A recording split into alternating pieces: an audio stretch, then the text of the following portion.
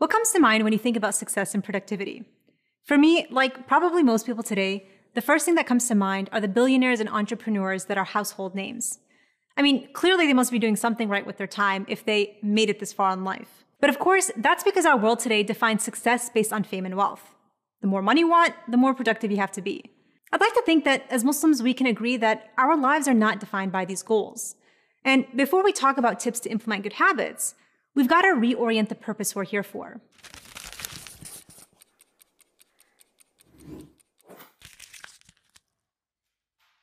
One of the most powerful sayings of the Prophet ﷺ that really captures not simply our purpose in life, but the direct and immediate role Allah subhanahu wa ta'ala has in facilitating our affairs, is one in which he states, "Man كانت الآخرة همه," that the person who makes the next life their primary concern, همه, their goals, their desires, جعل الله غناه في قلبه.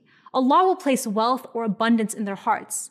وجمع له شمله, and he will organize this person's affairs. وأتته الدنيا وهي راغمة, and this world will come to them whether it, here meaning the world, wants to or not. This is incredibly profound because it puts our lives into so much perspective. When we revolve our decisions and actions around the intention and the constant goal of pursuing God's pleasure in the next life, all of the doors of this world will open right before your eyes. Allah promises us that the world, no matter how corrupt we humans make it, the world will still come to you, the believer seeking everything but the world. وَجَمَعَ لَهُ شَمْلَهُ. Such an incredible promise. Translating it as Allah will organize this person's affairs doesn't do the statement justice. Imagine an endless list of tasks that you have to get through. Some are work-related, some family, some personal.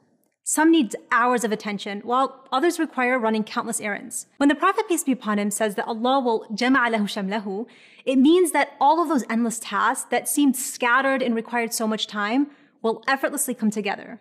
And you'll suddenly find yourself accomplishing multiple tasks quickly and with ease. In other words, the person who keeps their eyes on the prize and truly defines their life based on the purpose they were created for will not only be blessed in their time and work, but most importantly, جَعَلَ اللَّهُ غِنَاهُ فِي قَلْبِهِ. Allah will fill their heart with a sense of abundance, accomplishment, and true fulfillment that very few people in this world experience. The hadith, however, doesn't stop there. On the flip side, we learn of the consequence of those whose sole focus in this world, the intention behind which they build their goals and habits, is in pursuit of this world alone and the fame and riches it offers. Allah says in regard to these people, they will only get exactly what has been decreed for them. No more, no less. Meaning that they are entirely deprived of any form of barakah or blessing in one's time, efforts, health, family, you name it. And on top of that, فَرَّقَ أَوْ شَتَّتَ عَلَيْهِ شَمْلَهُ, their affairs will be scattered. Think back again to that endless list of tasks you need to accomplish. Think of each task as a paper stacked on your desk. You've got a pile to get through. When the Prophet says Allah will scatter their affairs, imagine that huge pile of papers on your desk flying in the wind and scattering in every direction.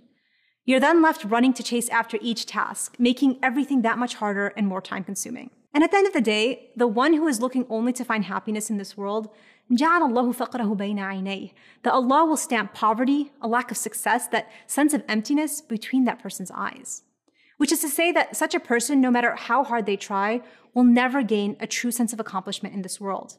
Real achievement is far from the lives of the multi-million and billionaires we're so familiar with today.